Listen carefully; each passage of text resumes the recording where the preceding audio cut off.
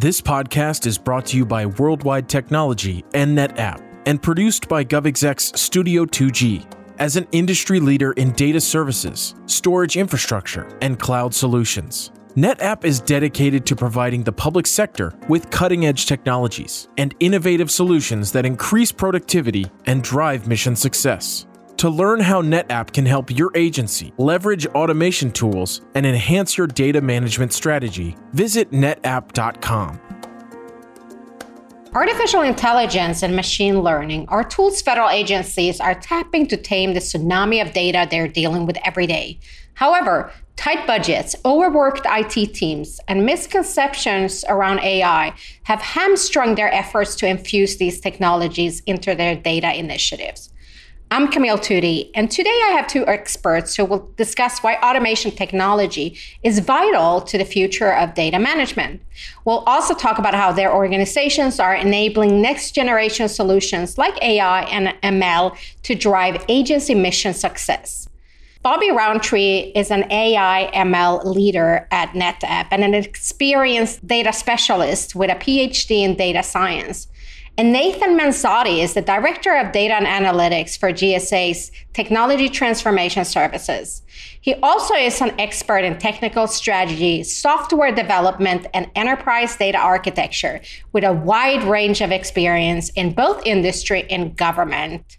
Bobby and Nathan, thanks so much for being here today. Thank you. Great to be here. Yeah, thanks for having me. Excited to participate. I would like to start by getting an overview of the current federal data landscape. How has it really evolved in the past few years? Bobby, why don't you start? The way I look at it is everybody knows that the government has a lot of data, right? We're representing a significant hidden source of value for both the public and the private sector out there. So despite all these potential benefits that we talked about, governments are now able to really take advantage of this opportunity, but they're not taking advantage of it like they should. And the reason is because of the organizational silos that are out there. Data sets are used by government entities for specific purposes. And each individual organization has their own data management platform, their own data silos that are out there. And a lot of times what that's doing is creating a lot of friction. Being able to have a central location, a central way of being able to manage all of the data even across agencies, is probably something that is valuable to every government organization that's out there. Yeah, I would agree with that. What in my work I've seen evolve over the last few years is there's definitely a clear recognition of the importance of data modernization. At the COEs, we work with external agencies to help them with their IT modernization initiatives. So we have reach into more than just the GSA. And I've seen that as a pattern. Since the Evidence Act 2018 and the federal data strategy that's come out requiring CDOs to be appointed, these CDOs and CIOs are recognizing that they need to really put resources and focus on improving their data architecture and the skill sets of their employees and move along those timelines that are set in the federal data strategy. So that's encouraging because there's definitely progress across the government in terms of improving the data landscape. Also seeing a huge interest in migrating to the cloud and using cloud-based software as a service and other more modern and capable systems that exist now. And lots of interest in automation. So things are moving in the right direction from what I can see, at least. I think collectively what we're seeing is that interoperable and connected government data, we're taking a step to enhance data management by adding those tools in there in place, being able to have a smoother process from the ingest all the way to storing by using different ways of storage, not just on-prem, we're really enhanced in the cloud now as well. So when we talk about managing this tsunami of data, why is automation technology in particular such an appealing tool? When I look at automation, I look at it in maybe three different ways, right? A way that we're really focused on automation for the federal government. Think about accuracy and consistency.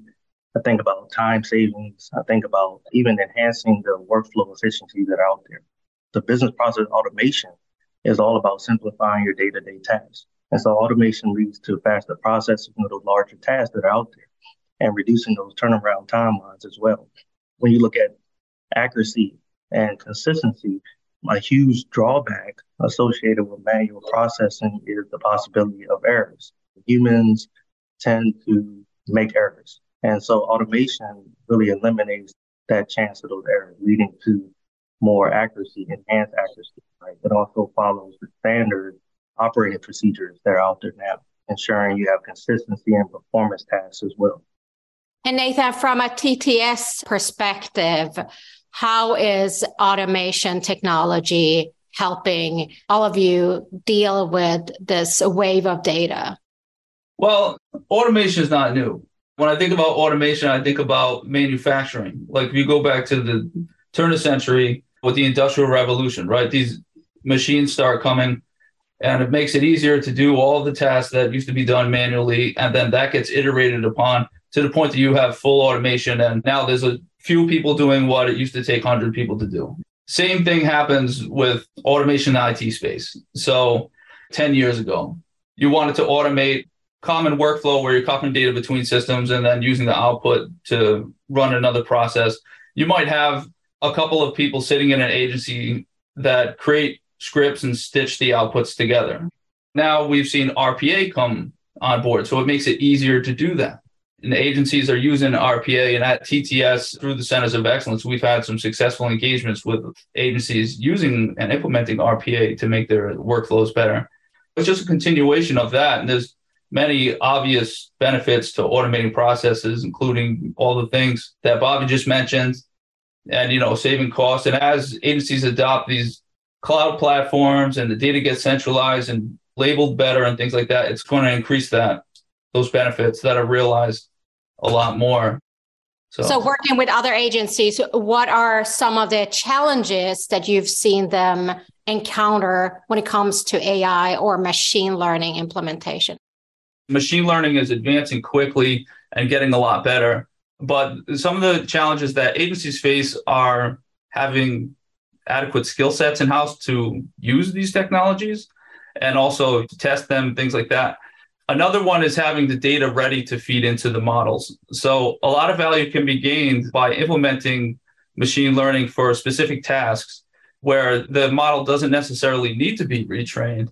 But in those instances where an agency wants to use a model, fine-tune it on its own data, and use it for its specific purpose, it's not a small task to get the data into the format that it needs to be to train a model. With some of the recent advances in machine learning, we're going to see a lot more importance put onto data preparation and data management to prepare to adopt some of these newer technologies that we've seen come out in the last year. Bobby, what do you see from an industry perspective when you're working with customers? What hurdles are they facing with implementation? Improper data preparation is a huge undertaking for the government. It's not getting any easier because if you think about it, the data is going to continue to grow. So we can't just put a pause to it so we can start prepping the data or creating quality data. The data is one of the most crucial elements of that whole AI ML building process. And so the better the data, the better quality of the data, the more accurate that AI model will be. And so developers face certain challenges when trying to clean that data. If you think about it, the more complicated the AI model or ML model, the larger the data set may have to be. So they have to collect these large scale data sets that are out there. Legal and ethical considerations are big as well, right? Considering some of the relevant policies or the country-specific regulations that are out there and being able to determine the right data set. That's something that is a process as well and can be challenging since developers need to consider the scope of the project. Something else that I think is a huge challenge as well that we don't talk about enough is really avoiding those biases that are out there. And these issues can significantly impact the performance of the AI model. So looking at the domain owner and the people feeding the data to the algorithms, they have to be held accountable in there as well, right? A machine learning model is considered biased when you think about when you're providing accurate results for one set of data and inaccurate results for another set. There's so many tools that are out there that will be found biased, especially in the federal government, but it's about the data that's being fed into it. And there's many ways to try to avoid some of those biases and starting to implement some of these AI and ML models. A lot of times in the past, when I've been asked, how can the federal government adopt AI into their workloads? A lot of the times, my first answer is they're going to do so by procuring products that already have AI built in. That's going to become what's going to happen because as it advances, every major software vendor is going to start integrating AI into their tools. So the real important piece for making sure that there's no bias, toxicity, and stuff are going to be evaluating how these models perform against benchmarks with bias, toxicity, hate, and all that. And there's research being done now about how to do that. There's sets of benchmarks that exist for testing these model outputs against, like, if you prompt for sentence completion and you use a male pronoun versus female pronoun, how does that affect the output? If you reference a certain racial characteristic or something like that, how does that affect it? There's also a lot of federal guidance that's been put out safeguarding AI and things like that. So I think that's going to be an increasing area of focus, is how to evaluate existing systems to ensure that there's no bias. And then also, when it's found, how to put safeguards around inputs and outputs to mitigate it if possible, and kind of certify these systems for use in different applications. Yeah, bias-free and ethical AI is probably one of the hottest topics when we talk about AI today. But if we look at federal agencies, if they are able to maneuver through the hurdles, what potential does automation have in the future of federal data management? It's about taking processes that are cumbersome and streamlining them. For data management specifically, in my experience at COE, I've seen it where we work with clients, we come up with a solution, they create a data management, set up data management policies, data governance board and committees and so on. And the difficulty is not setting it up. It's helping the agency carry it forward and managing their data, labeling it, and doing all the things that need to happen to do good data management, because it's cumbersome. And workforces have a lot going on. People have tons of tasks on their plate. So documentation is something that always gets pushed. If you need to get something done really quickly, you just do it. You go, well, I don't have time right now. I'll get back to that later and follow this procedure for making sure that everything's traceable and visible. So automation is going to help with that.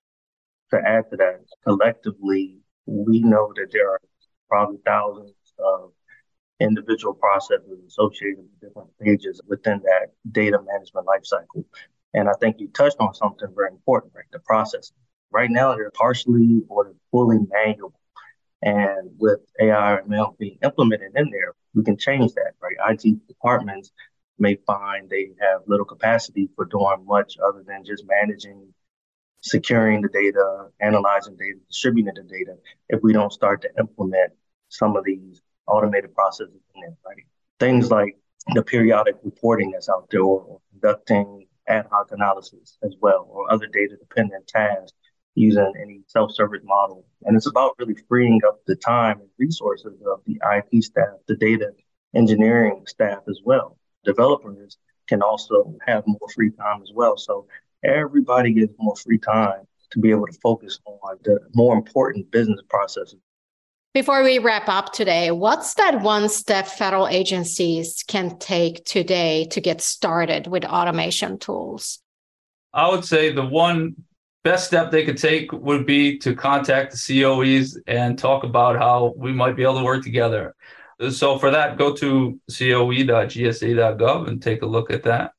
And also the COEs sponsor the AI Community of Practice, which is a community of practice that any federal employee can join and stay up to date with what's going on with AI across federal agencies.